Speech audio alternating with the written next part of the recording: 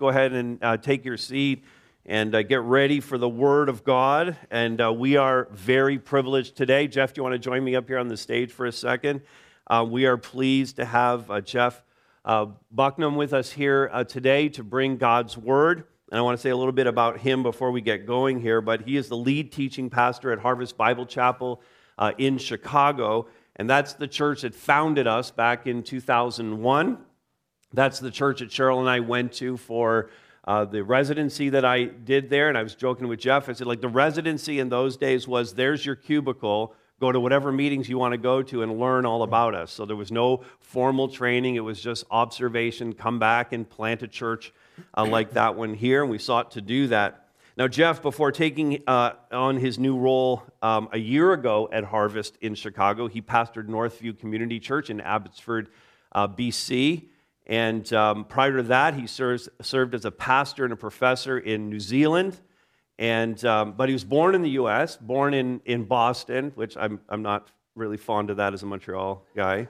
But we didn't really even explore that. We didn't get time to talk about all of that. But I consider it one of your great weaknesses. It's one of your great weaknesses. Yeah. He grew. We're off track already. This is terrible. But he born in Boston, but grew up in Washington State, other coast of the U.S. And your mother is from Prince Edward Island, so you have Canadian blood in you as well. And now you live in Illinois. And I just want, like, as I was writing this out, I was like, you have enough passports to rival Jason Bourne, and you sound like a fugitive, like you.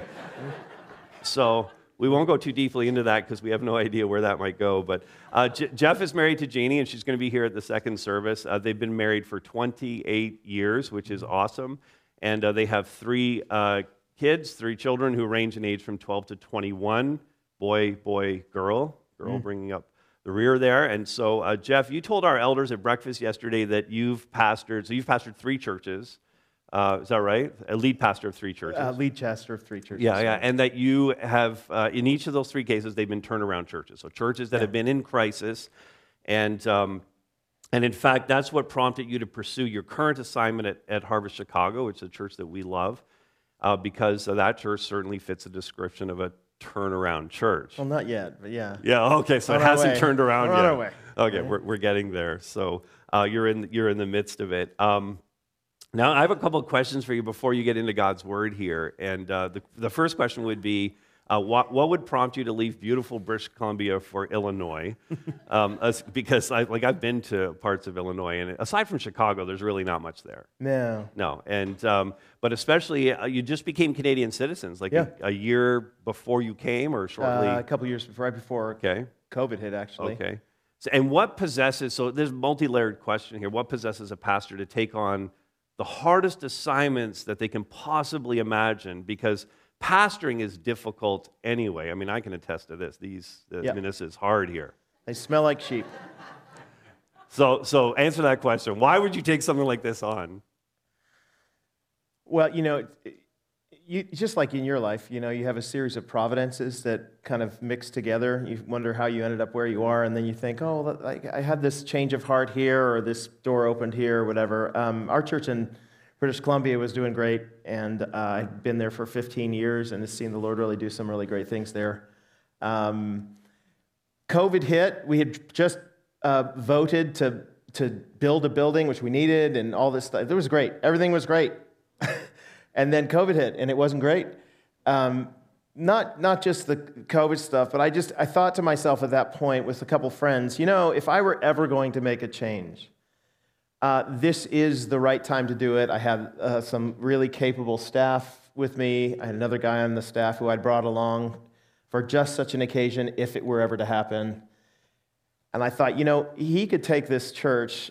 We had basically tried to take that church and make it into kind of a mission training center. We wanted to plant churches all over Canada, especially, and we're in the process of doing that, training leaders, all that kind of thing. And so I was like, I would love to do this, take all that I've learned and do it somewhere else. But my heart has always been for the hurting things. I'm a kind of a catalyst. I'm the guy who comes in and points out all the elephants in the room.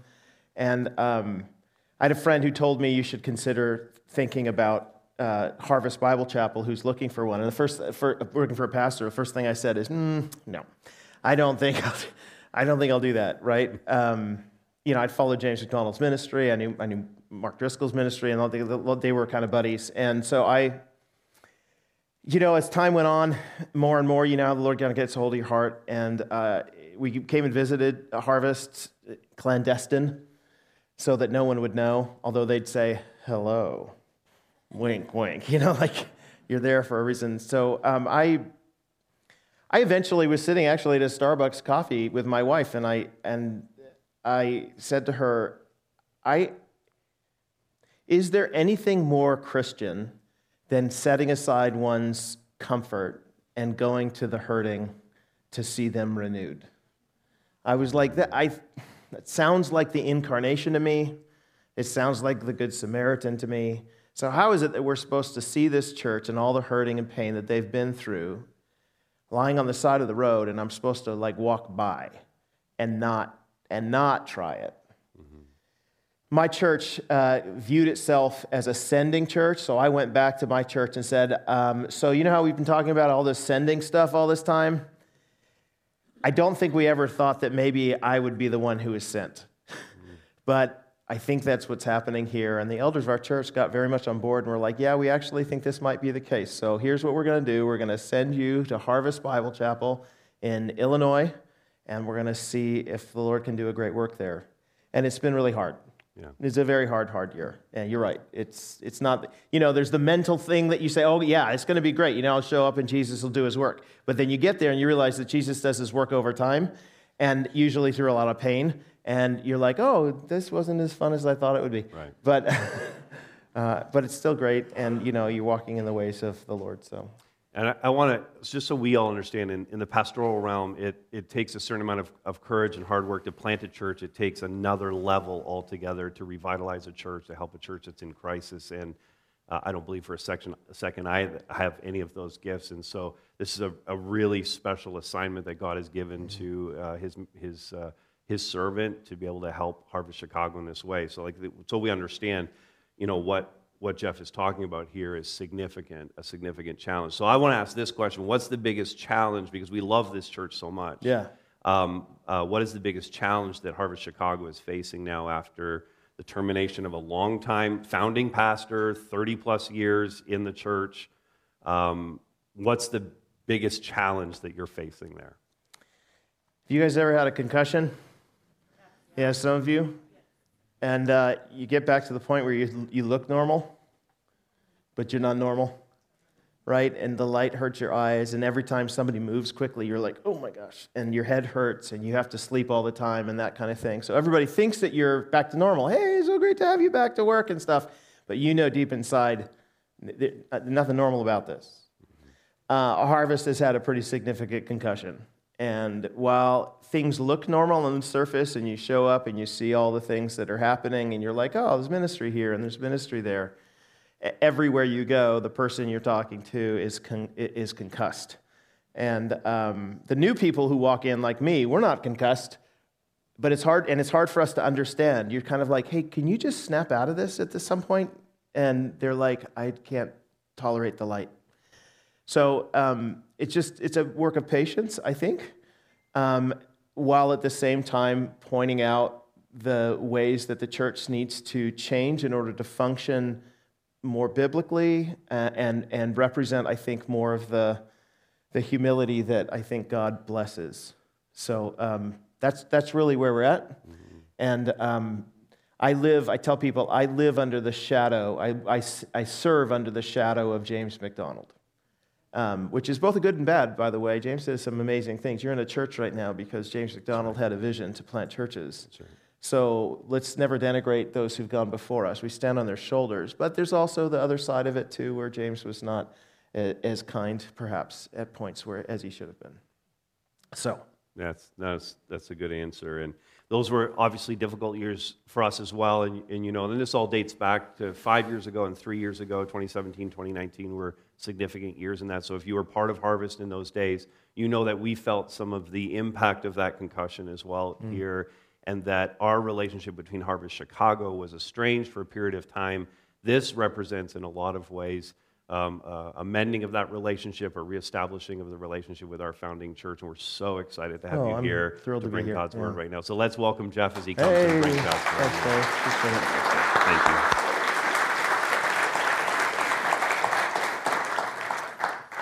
Thank you. You're going to need a Bible, and you're going to need to open it to Hebrews chapter 12. Only 2 verses, so piece of cake. You'll be reading the verses together with me a couple times over. I just want to point out a few things. Kind of take 3 passes at them and show you something different each time we go through it. You know the name Charles Templeton?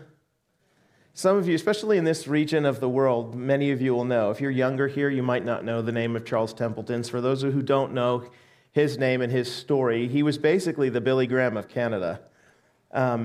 He was from Toronto. In the 1940s, so a long time ago, 80 years ago, mass evangelism really hit big in the United States. Which, when I say mass evangelism, I mean like massive tent meetings. So I'm going to come to your town, and maybe we'll rent out the Rogers Center, and you'll bring all your friends, and at the end we'll do this big call forward, and people will stream forward, and we'll pray to receive Christ. That kind of thing, a kind of Billy Graham crusade sort of thing. Well, Charles Templeton actually was friends with Billy Graham, and he was the Canadian version of that.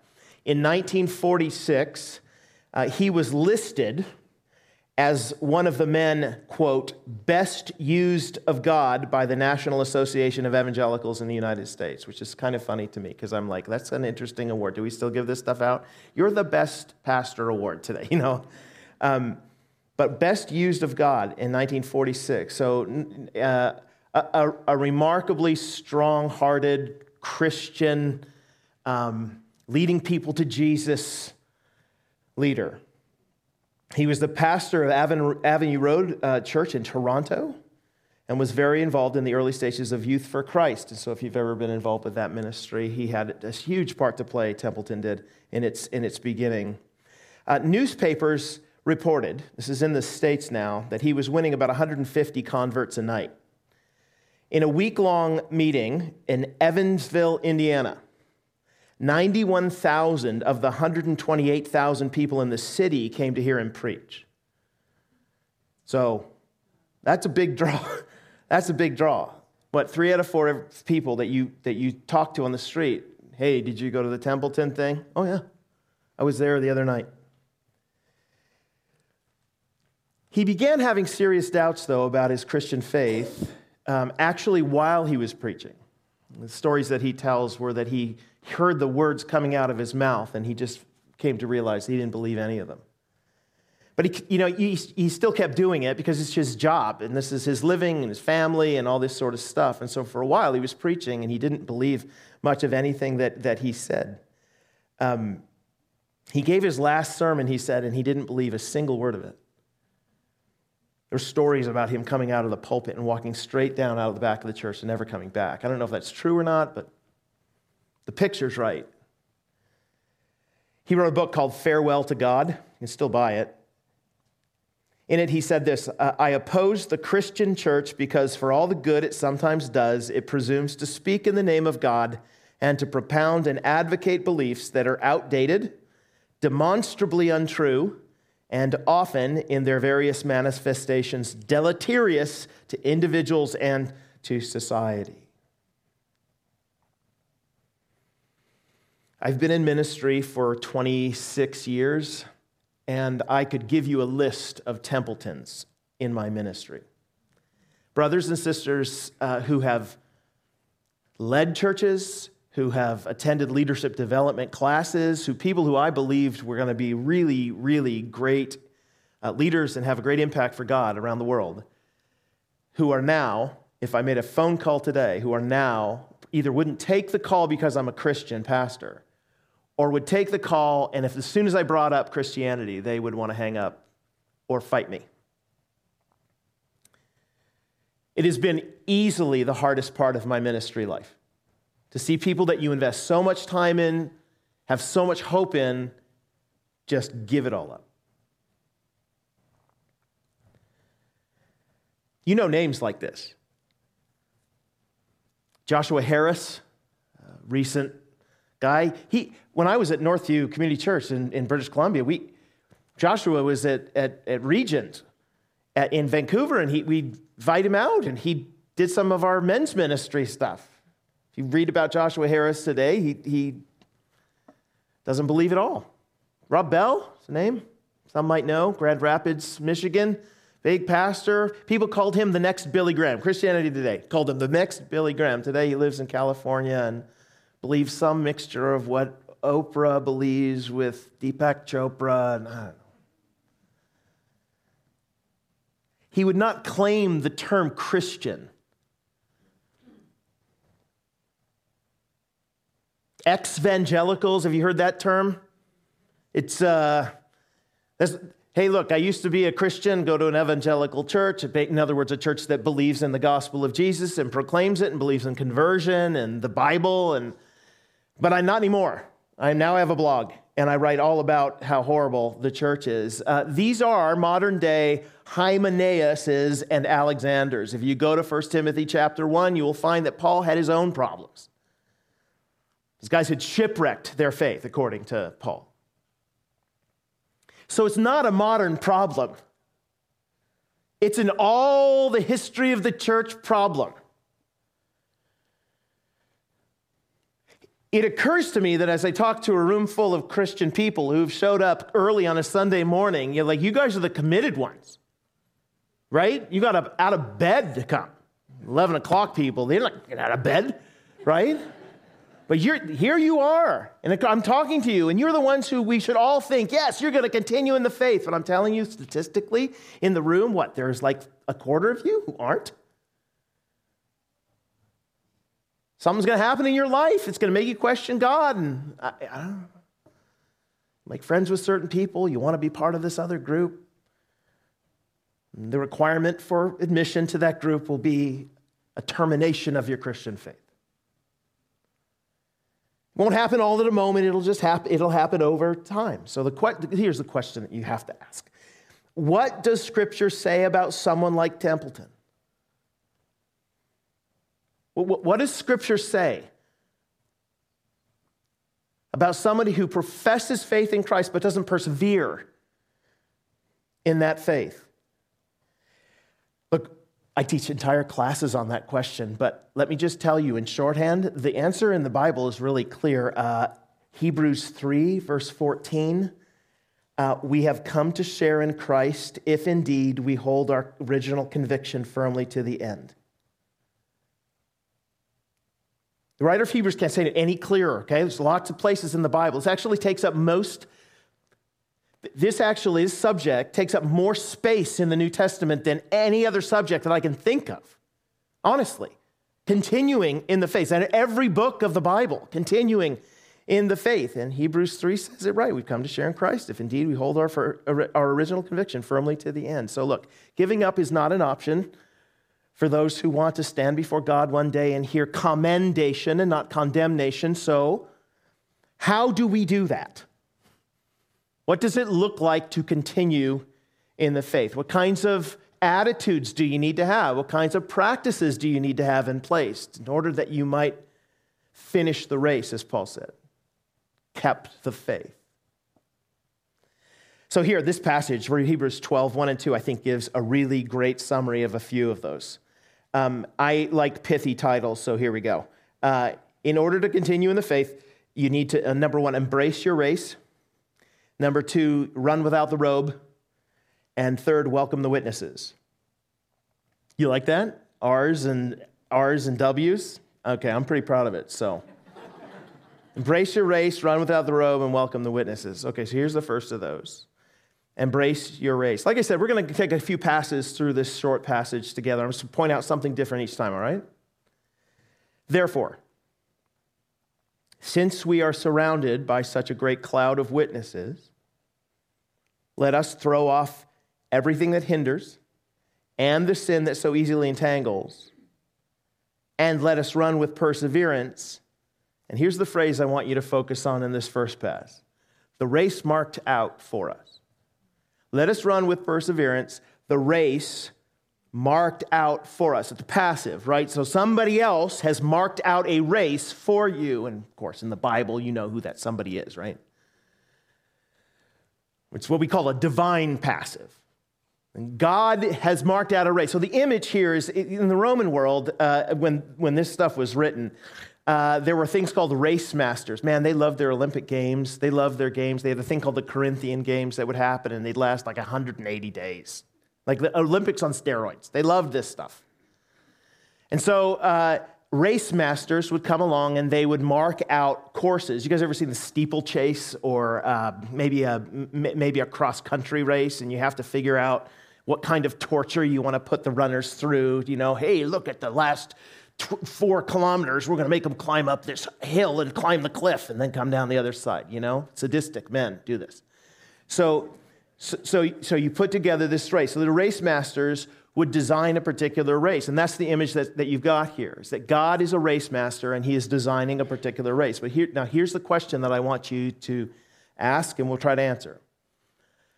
Is it the same race for everyone? Like, is God just marking out a race and saying, okay, everybody's going to run the same race, and at the end, there's just one race marked out for everybody to follow? Now, my argument here is no, and I'm going to do this by going to the context of this passage. If you go back to Hebrews chapter 11, verses 32 and following. You guys know Hebrews chapter 11. Those of you who've been in the church for a while, it's called the Hall of Faith. It's a story of a whole bunch of different people who had faith despite all the present circumstances, how it looked horrible. They had faith in God so that they finished their race. So they continued to the very end, faithful. So in Hebrews chapter 11, verse 32, he kind of gets to the end of this list of a whole bunch of people who have done that very thing. And he says, what more shall I say? I don't have time to tell about Gideon, about Barak, Samson and Jephthah, about David and Samuel and the prophets who, through faith, conquered kingdoms, administered justice, gained what was promised. These are all good things, yes? I mean, shut the mouths of lions. That would have been a good one. Through faith, you end up seeing immediately the shutting of the mouths of the lions, quenched the fury of the flames and escaped the edge of the sword, whose weakness was turned to strength. Amen. That's what we want. And who became powerful in battle and routed foreign armies.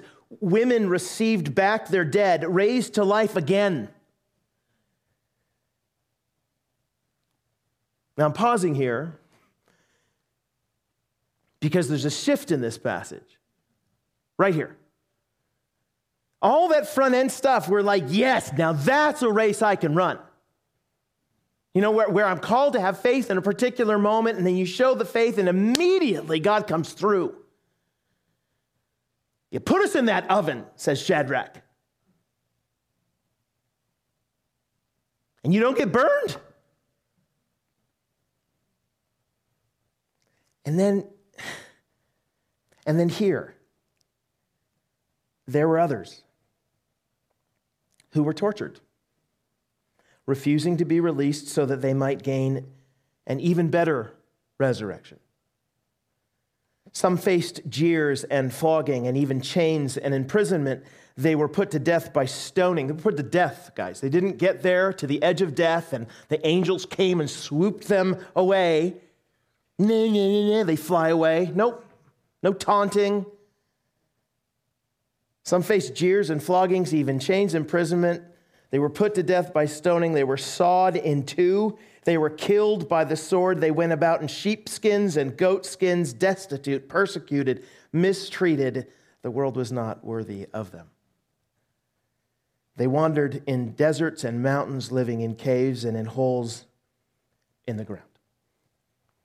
You see it though, right? There are some people in God's plan who will experience the immediate outcome of their faith. They will pray and pray and pray, and they will receive the answer. And then there are others who are not. Have you ever spent time around people who, they get up in church or maybe they give a testimony and they're like, I had cancer and we prayed together and had the prayer meetings and I went to the elders and they laid hands on me and I was healed. I went back to the doctor and they said, you don't even know what we were thinking. There's no tumors anywhere. I've prayed for people like that. They come back and what do we do? Praise God, that's amazing. I've also prayed for people, the same prayers, who were having the same prayer meetings, who go back to the doctor and the doctor says, actually, it's gotten worse. You have like a day or two or a week to live.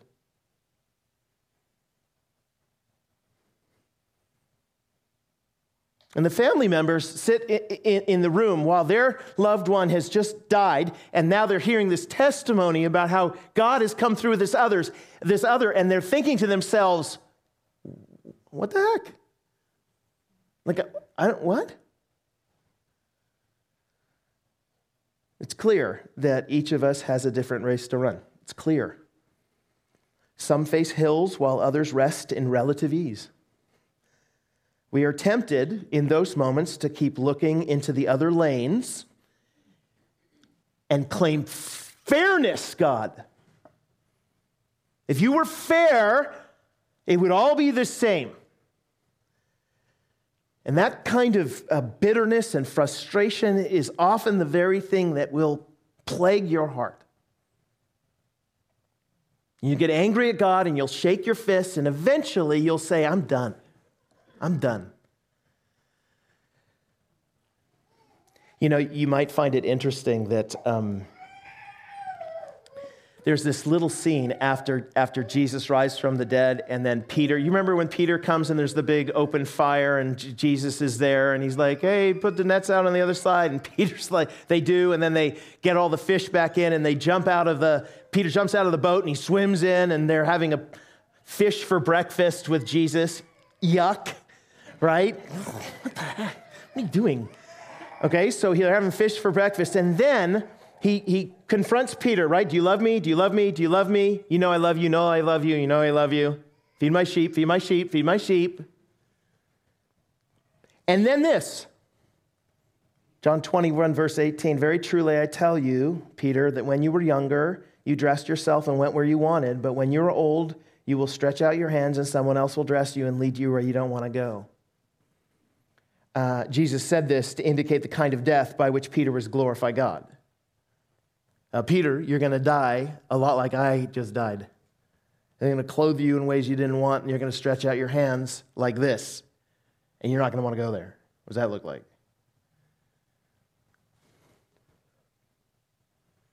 And then he said to him, follow me. This is your future, Peter. This is the race, Peter. This is the road that I have marked out for you, Peter. Follow me. You're not going to want to follow me because that's the road, but you follow me. All right, Peter, verse 20, turned and saw the other disciple whom Jesus loved was following them. This is the one who had leaned back against Jesus at the supper and had said, Lord, who's going to betray you? You just wish John would just say his own name, right? This is John. But he doesn't. When Peter saw him and asked, what about him? So Peter's running in his lane. Okay, I'll follow you. And he looks over in the other lane, and there's this guy. He's got his own little, golf cart. What about him? And Jesus said, look, if I want him to remain alive until I return, what is that to you? You, Peter, follow me. You do know that Jesus has a plan for each and every one of us and each and every one of them, and they are not the same plan. And the comparison between my plan and his plan, or that guy's plan, or that lady's plan, is absolutely senseless. What God has placed before you right now, that's the race you're supposed to run.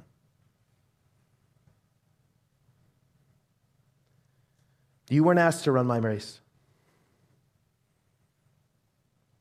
And I wasn't asked to run yours.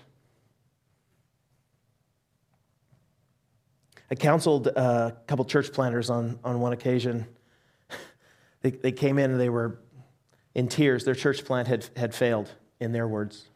Started this church plant, everything it was going okay, but then everything fell apart. They didn't have any money. The community just turned against them. People stopped coming, and they left the church and all that kind of thing. You're sitting in a church right now where that didn't happen, where God's kind providence, everything went right, at least early on, right? And now you have a church, and it's fantastic. But there's lots of people where that doesn't happen. These guys came in to my office, and they were like, oh, listen, we wanted everything that God wanted. We believed that God called us to this. We knew that this community needed a new gospel church. There's none around here. Why would God not do this? And the answer that pastors like me give there, and I got all sorts of theological answers that I could probably give you, but the simple answer is not your race. God's got something else in mind for you, man. So embrace your race. You're the only person in the world who's been called to run your race right now. You know that thing that's stuck in your mind right now, the challenge that you have, what everybody walks into church with, and this thing that plagues their mind, and it rolls us like that under that baseline that sits underneath every other thought. That's God's gonna cause you to bloom there. That's your race. But I hate it. Yeah, it's hard. And it'll get increasingly hard. And then sometimes the wind will be at your back. Embrace your race. Second, you need to run without the robe. So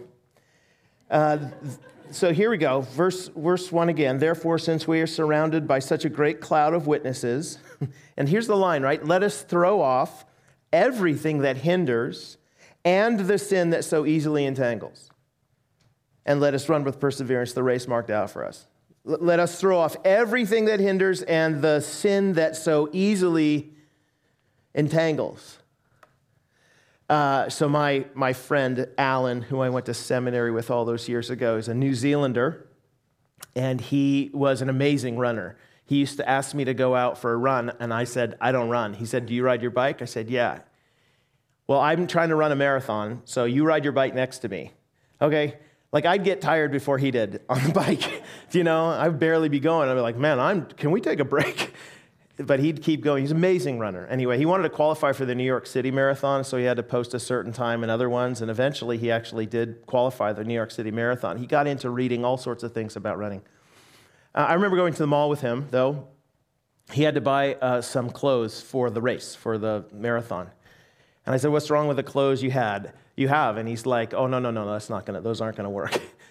He said, I need something as lightweight as I possibly can. So we went to the store, and he looked at these different shoes that were like they were different weights by measures of like milligrams. But he's like, that really matters. Does it? Anyway, he ended up getting these shorts on. Like, seriously, we're in this middle of this mall in Dallas, Texas, and he pulls these shorts on. And have you ever seen running shorts? And the answer is no. Nobody sees them. They're like that. They're so short, right? Like, nobody sees the short. So anyway, he's there, and he puts this short on. He puts a skin-tight shirt on, and he starts doing the thing that, you hope your husband never does when you go to the store. Like, ooh, I'm going to try this out, He is literally running up and down the aisles of the store, and I'm like, oh, my gosh, Alan. Stop, Alan. I finally get him, and I say, dude, did you knock it off? What are you doing? He said, well, I got to find out if they're going to hold me or pull me back in any way. Well, yeah, there's a great image. That's what the writer of Hebrews is pointing out here. He's just like saying, look, if you really want to run, and you want to run well, it might be a good idea to get rid of the fleece. You might want to ditch the sweatpants, right? The baggy ones that drag you down. Now, he says that that's sin that so easily entangles, right? The Romans, when they ran, they ran very popular running races in those days. That was like the thing. Even now, and the 100 meters is like the best thing going. Everybody watched the Olympics so they can see Usain Bolt. But in those days, they ran naked. That was just sort of understood, right? And the reason you run naked is because I don't want anything to pull me back. I don't want anything getting in the way. So you strip completely down and away you go. So the writer here pictures living the Christian life as running a race like this. And good runners lay aside all that's hindering them running well. And clearly, that's sin, right? The sin that so easily entangles. Yes, and so you and I can name all sorts of sins, things that we get involved in, sexual sin and sins of the tongue, mouth, gossip and things. These are the kinds of things that will pull you away from Christ. And everyone in the room is going to be like, yeah, I know that. I know that. That I can actually fall in love with particular sins that will draw me away from Jesus. Yeah, that sounds pretty, yes, I got that. But did you notice what else he said? Let us throw off everything that hinders and the sin that so easily entangles. Wait a minute. The sin that so easily entangles is not all of it? Yeah. No, everything it hinders too.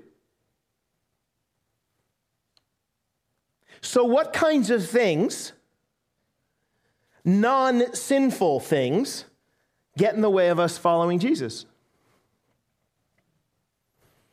Well, Jesus actually gives you some indication. Remember the story, the parable of the sower? Sower goes and he throws a bunch of seed, and if some lands on a path, and some lands on the rocky ground, and some lands on the thorny ground, and then some on the good ground.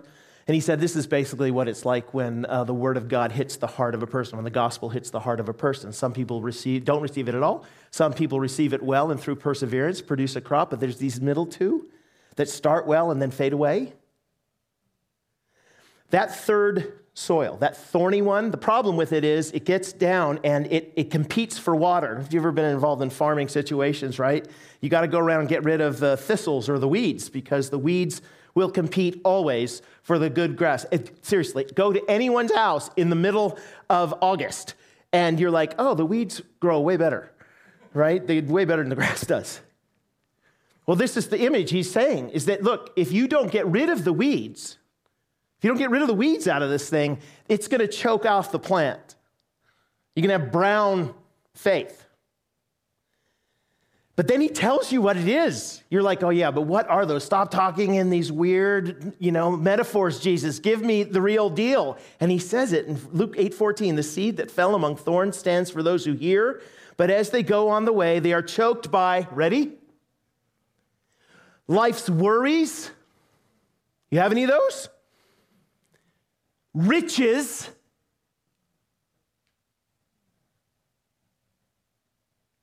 I'm saying that to the richest people who've ever lived in the entire history of the world, right? Like we live in castles. I've been to castles, and then I've been to some houses. The castles are nothing to speak about. The houses. But life's worries, riches, and pleasures. Wait a minute. If you sat me down and you said to me, what should you focus your life on? If the Western world were to summarize that whole thing, I would say, you know what I want to do? I want to have riches, and I want to have a lot of pleasure. And yet, Jesus is saying, but those are the things. The focus on those things are the things that choke out the faith. I was at a conference a number of years ago, and many of you might know the name John Piper. John Piper's he's a great preacher, but he preaches like this, and then every once in a while, he goes really bad. And at this one point, he was doing part of his manuscript, and he said, I own a leather couch, and it is the most dangerous thing in my home. All right, John. And his reason was because he was like, when I sit down in this leather couch, I don't want to get up. It is the most comfortable thing I've ever been in. And all of my desire to follow Jesus and to sacrificially give and all this stuff, it all goes away. He said, I love the couch. I'm going to keep the couch. But if you're not careful with the leather couches of your life, with the sports that you so love, which are good things, guys, they're fantastic things. You should play all the sports. God loves you playing the sports. He made you physical. You get to worship him by the use of your body and the joy of the competition. But these good things can become ultimate things, and when they become ultimate things, they draw your heart away from the ultimate thing.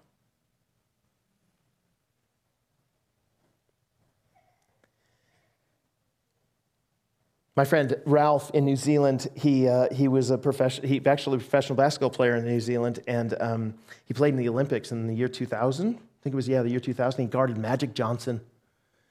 Magic Johnson scored like 38 points on him, and Ralph said, it was the best game of my entire life. He said, never played better defense, and the guy still scored 38 points on me.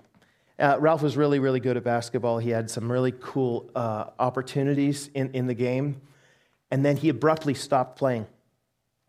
When I talked to him about why he abruptly stopped playing, he said, Jeff, you'll understand this as a pastor. I found that the person that I was when I was playing basketball was not the person I wanted to be in regards to following Christ.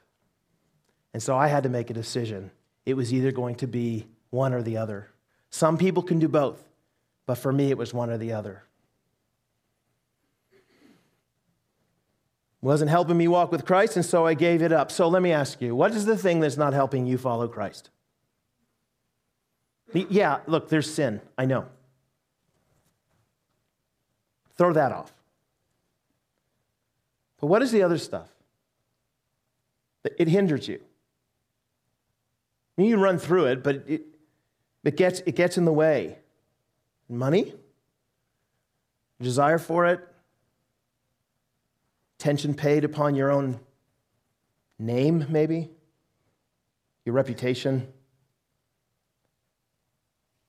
Maybe it's your friends.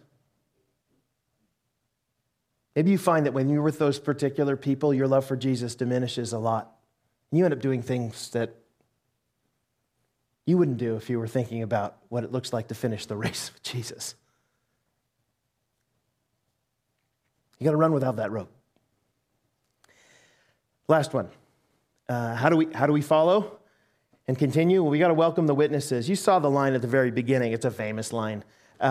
Verse 1 again, therefore, since we are surrounded by such a great cloud of witnesses, let us throw off everything that hinders and the sin that so easily entangles, and let us run with perseverance the race marked out for us. Fixing our eyes on Jesus, the pioneer and perfecter of our faith, for the joy set before him, he endured the cross, scorning its shame, and sat down at the right hand of the throne of God. That first part, that since we are surrounded by such a great cloud of witnesses. Now, when we think about a crowd, okay, so we're in this image with a race. So we think, okay, there are crowds that watch races. And when the crowds watch races, they sit there and they watch, I pay my admission, I go in, I get in my seat, like 23B, section 212. I sit down and I watch. In that sense, I am a witness, right? I'm witnessing something happening. The challenge here is actually, I think that's part of what's meant with the word witness, okay? Marturios is the Greek word here. It means, though, something more than that. See, I can witness event, or I can witness to what's happening on the field. Does that make sense? If I were a participant in the event, and then I sit down, I'm both watching the event, but I'm also giving testimony to it when I cheer. I'm saying, yes, keep going that way, because I went that way, and I finished. Maybe an image is helpful here. Okay, so Wayne Gretzky, you know who he is?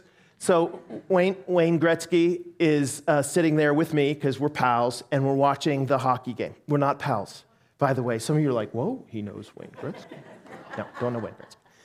So Wayne Gretzky, we're sitting there and we're watching the Oilers lose. So, we're watching. And now I'm watching it and I'm a witness to this. Just so you know, if you got me on the ice, I'm terrible with the skating. Terrible. I couldn't do it even if I tried. So while I'm watching, I'm cheering and I'm saying, go, cycle the puck. I don't know what that means either, right? Cycle the puck. And Wayne is sitting next to me. We're on the front, maybe, and there's the boards there. And guy goes by, and I'm pounding on it. Come on! And Wayne is sitting next to me, and he's yelling, cycle the puck! And he's pounding on the thing, and he's saying all this gibberish of hockey and things. Now, I'm a witness. I'm watching the game. I'm even engaged to some degree. But Wayne is both a witness of and a witness to. He's a witness to in the sense that I know what I'm talking about because I used to do this better than you. So do what I'm telling you to do. Cycle the puck. Someone's going to tell me later what that means. I still don't know. The guy said, cycle puck. But do you see the difference? Well, what he's talking about here, since we're surrounded by such a great cloud of witnesses, he's talking about since we're surrounded by such a great crowd of Gretzkys. They are not just the people he just listed off in chapter 11 are not people like me who just watch it. I don't know what to do. This is just a game. I came in so I could eat popcorn and watch the guys hit each other. But Wayne is like, I know exactly what to do. I know exactly what's going on, and I'm here to pound on the glass so I can urge them forward in doing the right thing because it will achieve the end for which they seek. Since we are surrounded by such a great crowd of witnesses, let us do all these things. In other words, there are a crowd of Christian brothers and sisters who have gone before us, who are pounding on the glass of our lives, saying, keep going. Keep going. I know it's hard. I know it's hard. I was in a place that was really hard. Do you remember when I went into the lion's den? Do you remember when I went into the flames?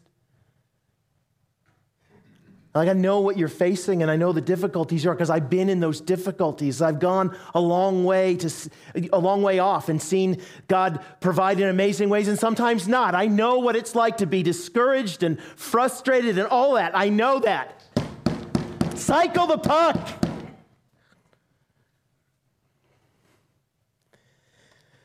So look, let me finish with this. Adoniram Judson is a name you should know. When we speak about people, Christian people on whose shoulders we stand, he is one of the big ones. Adoniram Judson grew up as an American pastor's kid in the early 19th century, so the 1800s. He left the faith, though, pastor's kid, he left the faith, though, for a little time out of high school, but he returned as a young adult. The story about how he returns, crazy, fascinating. But he eventually became burdened for missions in general. He was actually reading this book about the British East Indian Company, and he was reading about all these adventures that these guys were having for the sake of business, and he was like, man, wouldn't that be amazing if you took the gospel to people like that? So he got his heart moved for missions in general, but then he got his heart moved for Burma in particular. It's called Myanmar today in Southeast Asia. So he made plans, and he married his beloved Anne, and they sailed to Burma. A 4-month trip to Calcutta, India. You had to go to Calcutta, India first, and then you could go over to Burma. So 4-month trip to Calcutta. On this trip, see, his wife got onto the boat, and she was pregnant in the middle of the ocean. Their child was born and immediately died. I mean, they're going to serve Jesus in a far-off land to bring the gospel to them, and their baby dies. They finally get there. They get to Calcutta. For a number of reasons, they can't stay there for very long, so they immediately end up in Burma. There they are in Burma, and he starts his ministry. He figures that, look, the only way for these people to know anything about God is going to be if I can translate the Bible into Burmese. So he starts translating the Bible. While he's translating the Bible, his ministry is interesting because the Buddhist monks in those days, they would sit on the side of the road, basically with these big tents. They called them zayats, big tents. And they would sit there, and people could come by and come up to them and get counseling about Buddhism and stuff. And so Judson was like, I'll set up a zayat on the side of the road, and when they come up and talk to me, I'm going to share the gospel with them. So he did this for years and years and years. People would beat him up because the Buddhists didn't want him there. Religious freedom was not a thing in Burma. He's there for 7 years. He gets 18 converts in 7 years. In fact, the first one comes after the 7th year. Can you imagine? 7 years. He lost his second child there at 7 months old during those 7 years. So now he's lost 2 kids. He ends up going to thinks, well, if I can go to the government and I can get them to allow religious freedom, then I can bring more missionaries over and we can have a more impact. So he goes to the government. It just so happens at the time that he goes to the government, the Burmese get in a big fight with the British, and everyone who's white is seen as being a spy. So Adoniram literally shows up at the Burmese government with his white skin, is like, I want to talk to you. And he doesn't even finish the sentence. They're like, spy, and they put him in a death prison whose purpose is pretty clear. And he's there. He's there for actually a year and a half.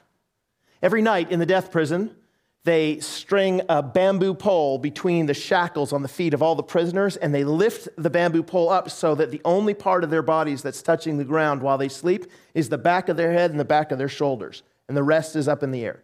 So you can't escape. His wife would show up, Anne would show up. She traveled 4 miles every day. She was pregnant at the time.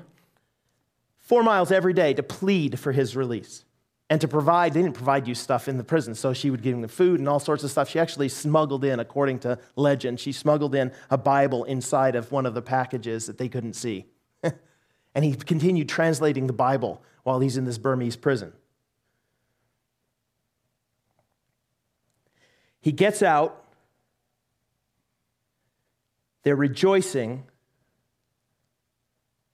Anne goes into labor, and she dies.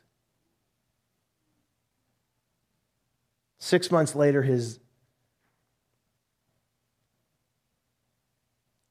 the daughter who survived her death dies again.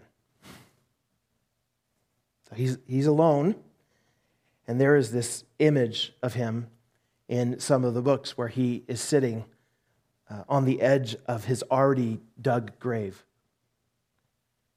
where his babies and his wife are buried, and he pictures himself in that grave and wonders what it would be like to lay there.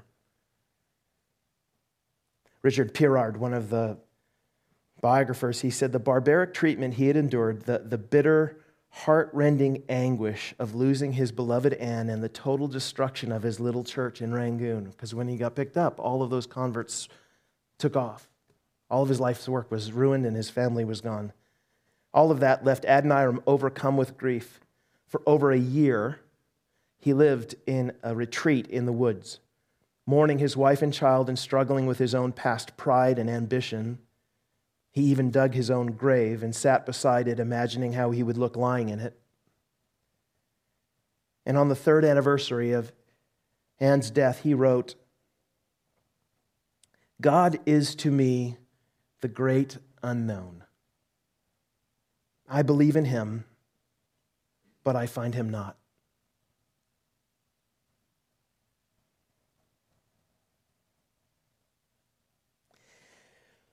But Adoniram's faith sustained him, and he threw himself into the tasks to which he believed God had called him. He worked feverishly on his translation of the Bible. The New Testament had now been printed, and he finished the Old Testament only a few years later. He also ordained the first Burmese pastor, one of his original converts who'd been cast aside when he went into prison. They refounded the church in Rangoon. Today, there are 3,500 Baptist churches that show their lineage to that single church in Rangoon. A pastor who visited Myanmar at the 150th anniversary of Judson's translation, which was in 2008. Here's what the pastor said. He said, whenever someone mentions Judson's name, tears come to my eyes. This little Burmese guy. The tears come to my eyes because we know that he and his family suffered so much. But today, there are 6 million Christians in Myanmar, and every one of us traces our spiritual heritage to one man, the Reverend Adoniram Judson. Behold the power of perseverance. You do know that there are thousands, maybe millions of men and women who are like this, who surround us. I know you can't see them, but there they are in the spiritual realm looking down upon us, giving testimony, witnessing to the path that they walked and they ran and they're pounding on the glass, and they're telling you, I know what you're facing. I've sat on the edge of my grave, but I've seen what God can do. Through the most horrible, terrible moments, you've seen what God can do. And you know the one who's pounding the most on the glass is the one who's mentioned in verse 2, fixing our eyes on Jesus, the pioneer and perfecter of our faith. For the joy set before him, he endured the cross, scorning its shame, and sat down at the right hand of the throne of God. He gets glorified at the right hand of the throne of God, but the glory comes through suffering. And he's pounding, saying, I know what it's like to lose friends. I know what it's like to feel like your father has betrayed you. I know what it's like to have Judas kiss. I know what it's like to have nobody think that you can do what you say you can. I know what it's like. I know. Keep going. No matter what it is that's in front of you, keep going because there is joy in the distance. He's mocked on the cross, Jesus says. He's crying in the garden. If I were him, I would have taken my ball and gone home, but he didn't. He ran his race faithfully to the end and received the reward. So the big question is, will you? Will you continue? You know, faithful is he who calls you, and he also will do it. So you can embrace your race. You can run without the robe, and you can welcome the witnesses. Listen, let's pray. Father, I'm thankful for your goodness, and I'm thankful, Father, for the Lord Jesus and all those who've gone before us, who followed in his way and give testimony to the goodness of that way. And I'm thankful, Lord, that you show us in your word what it looks like. And it's hard for us to imagine that our lives are but a mist that appears for a little while and then vanishes. We think that every moment is an eternity sometimes, Father, so the suffering of this present age seems way bigger than it is. But Father, help us to focus on the fact that the suffering of this present age is not worthy to be compared to the glory that will be revealed. So Father, give us a heart for that glory, give us a vision for that glory, and help us to walk in the way. Eternity, heaven, is a very, very long time, and this is not a very long time. So help us deal with these light and momentary afflictions so that we may one day hear, well done, good and faithful servants. You may enter into the joy of your master. We pray in Jesus' name. Amen.